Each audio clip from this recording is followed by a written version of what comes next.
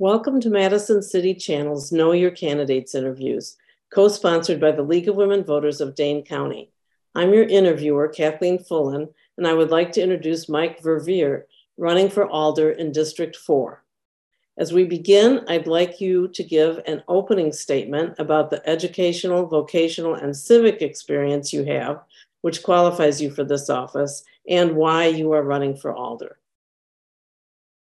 Thank you, Kathleen, and I certainly want to thank you and the League of Women Voters and Madison City Channel for this wonderful opportunity.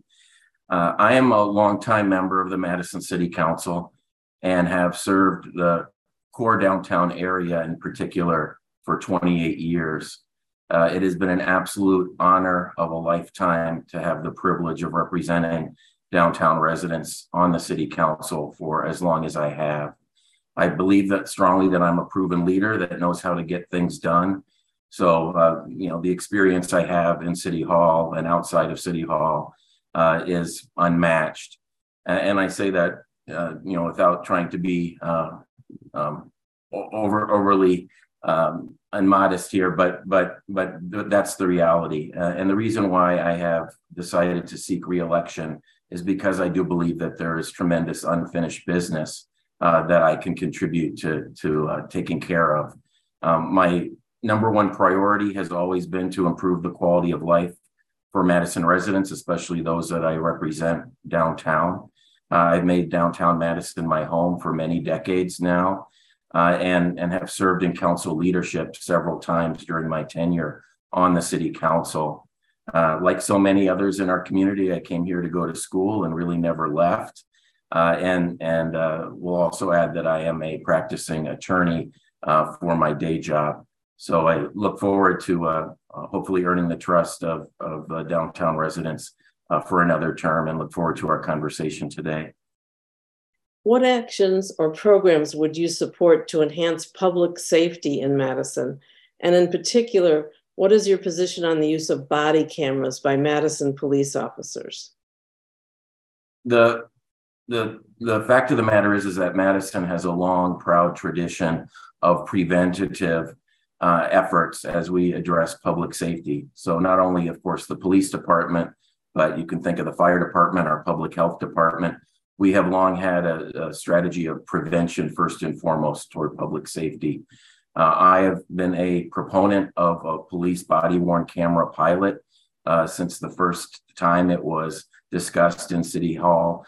Many years ago now. So I have consistently supported a pilot and certainly did so when the council voted narrowly late last year to move forward with a pilot on the north side of town. The city has engaged in the expertise of many members of our community over the last few years that have met as committees to discuss the issue of police-worn body cameras. And I, like them, I believe, have come to the conclusion that with the proper safeguards and the proper procedures, that we very much should utilize what so many other law enforcement agencies around Dane County, around the state, around the country have long deployed, and that is police-worn body cameras.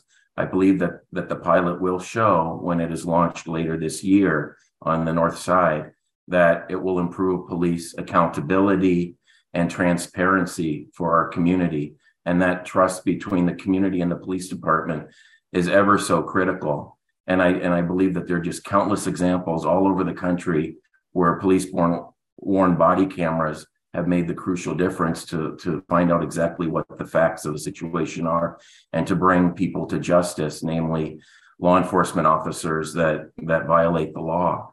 So I am looking forward to the pilot beginning later this year in the North District, and believe that it'll be very much worthwhile. What do you see as the most important environmental issues the city needs to address? And what will be your priorities for council action on these issues? Well, climate change is a tremendous crisis in our world, as I'm sure all of your viewers would agree. The city, I'm proud to say, has been a leader in the area of sustainability for many years as well. Everything from our fleet, which has very rapidly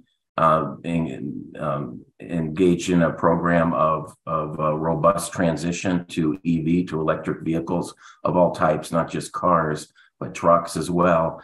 Even our very first fire engine, one of the first in the entire country, was piloted here in Madison.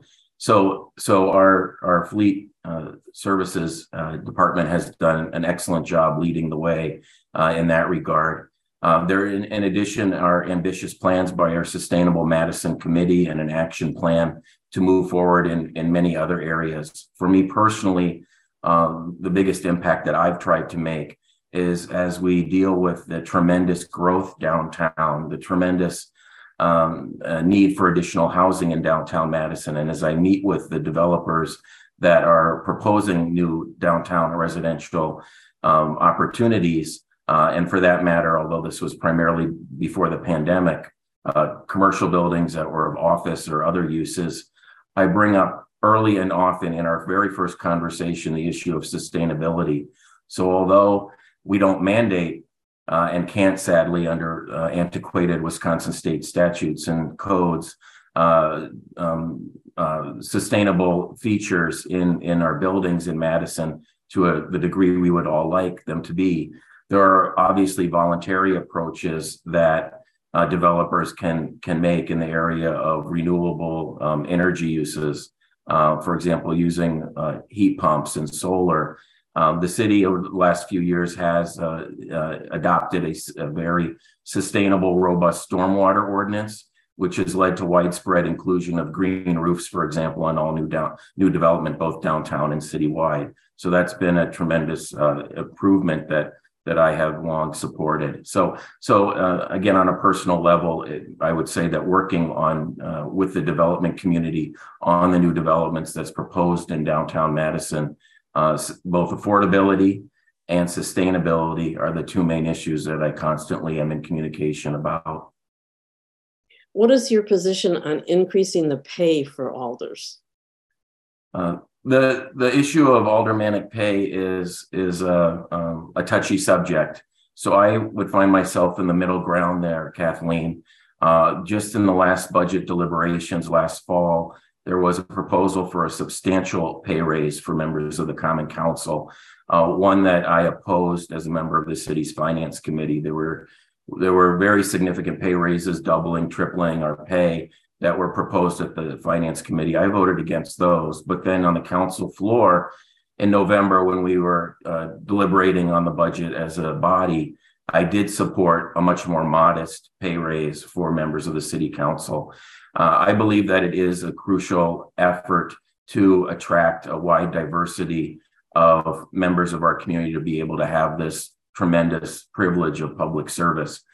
For your viewers that aren't familiar, the current pay is certainly nothing that you could live off of. You at $14,000 a year approximately. Nobody does this, I think, in reality, to try to make a living. That would be obviously simply impossible.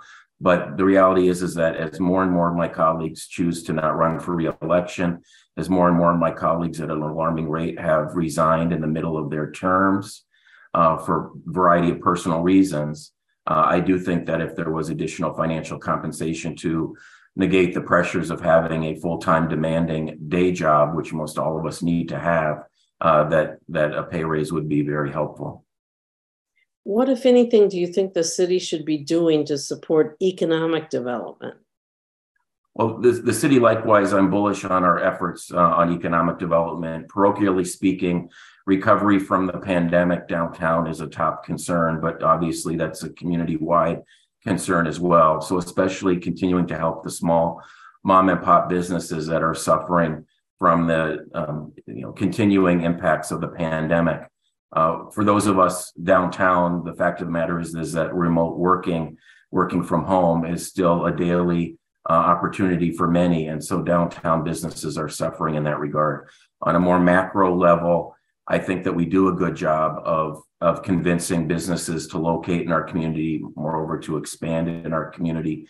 We should be proud of the many homegrown success stories of businesses here. But economic development is absolutely critical to the quality of life of our community, the livability of our community, and certainly to allow the city to have the financial resources to do all the good things we hope to do for the people of Madison. How do you see racial disparities impacting constituents in your district? And are there any actions the city should take to address those? Racial disparities are a huge concern in our community and including in the district I'm honored to represent downtown. First and foremost, in the area of housing. As we know, BIPOC members of our community are very much at a higher rate of being unable to afford the extreme cost of living in Madison, and especially in downtown Madison. So I think about that on a daily basis, the fact that so many people in our community don't have the opportunity to easily live where they would like to live in Madison or even in the city of Madison.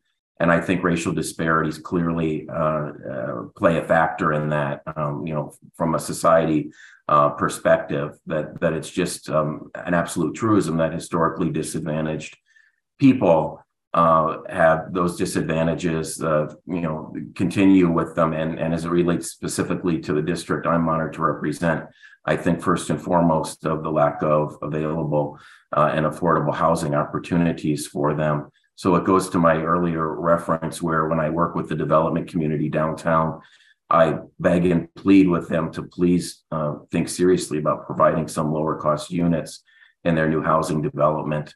That certainly will not change if I have the privilege of being reelected. What are the most critical issues that you see facing the people in your district, and what would you propose to address these? Well, I'm at the risk of being repetitious here, Kathleen. Clearly, the issue of housing in downtown Madison is the number one issue facing the downtown residents and prospective downtown residents. First and foremost, we simply don't have enough housing supply in downtown Madison. Whenever units are available, they are quickly spoken for. Because the vacancy rates are so low in downtown Madison, rents are increasingly unaffordable to so many in our community. It simply is a landlord's market, not a renter's market. And so the availability of housing and then the availability of being able to afford that housing is by far the number one issue, I think, facing downtown residents, be they students or seniors, older adults, or anybody in between. It is a huge issue. The city has taken steps to try to address that. Our hands, again, sadly, are tied by antiquated state statutes and where the city's preempted from trying to require any sort of affordability, but we are working on more ways to have a carrot rather than a stick approach to try to encourage more affordable housing in the area downtown. Where that is especially promising is the idea of density bonuses. There's a student housing project under construction now in the 300 block of State Street that was allowed to have 2 additional stories of housing in return for setting aside a little over 10% of their beds for lower cost, at a lower cost to the future residents for decades to come. And so that is something that I'd like to be able to replicate elsewhere downtown and try to have that codified in the city's zoning code, where that we can allow for some sort of density bonus in return for affordability in our housing. And what would you like to say to the viewing audience as we complete this interview? Well, certainly, again, thank you to you, Kathleen, and to the League and Madison City Channel for this opportunity. To the residents of downtown Madison, I humbly ask for your support again to continue this honor and privilege of representing you in Madison City Hall for another 2 years. I do believe that I've been a proven leader that knows how to get things done. I have a strong track record of accomplishments. I have a very strong work ethic. I have long served on more city committees than any of my colleagues. And I say that not again to brag, but that's just the reality, because I do take this job so seriously. I absolutely have the energy, drive and commitment to continue doing this work for another 2 years. There is tons of unfinished business, both the topics we've already addressed in the short time we have available here, but also other exciting areas like the Lake Monona Waterfront initiative, whereby we have a real opportunity over the next couple of years to beautify and improve access to Lake Monona from downtown and the greater community. We will be rebuilding the John Nolan Drive Causeway in a couple of years. And I want to be able to have a firsthand role in seeing forth that when we replace the bridges on the causeway, that includes the ultimate availability and improving the green space, the beautification, the lake access, having improved opportunities for pedestrians and bicyclists that are as safe as possible and segregated away from the motor vehicle traffic there. It's a very exciting opportunity. It's one of the reasons why I absolutely am enthusiastic about continuing this work, is because of the opportunities presented in the Lake Monona Waterfront project as we move forward with that. Besides that, there are many other projects, both downtown and citywide, that I certainly am in the midst of working on and hope to continue that work. So this public service has meant the world to me. I certainly don't consider myself a politician, but the reality is that I guess that's what I have to be, and so that's why I humbly ask that I have the ability to continue to do the work that I've been doing all these many years, and continue to be an effective representative and improve the quality of life for all downtown residents for another term. So I really, again, thank you for this opportunity. And humbly ask for your support both in February and April. I want to thank Mike Verveer for speaking with us and the viewing audience for taking the time to know your candidates. I want to remind everyone that primary election day is Tuesday, February 21st, and the general election is Tuesday, April 4th. As with every election, please vote. On behalf of Madison City Channel and the League of Women Voters of Dane County, I thank you for joining us.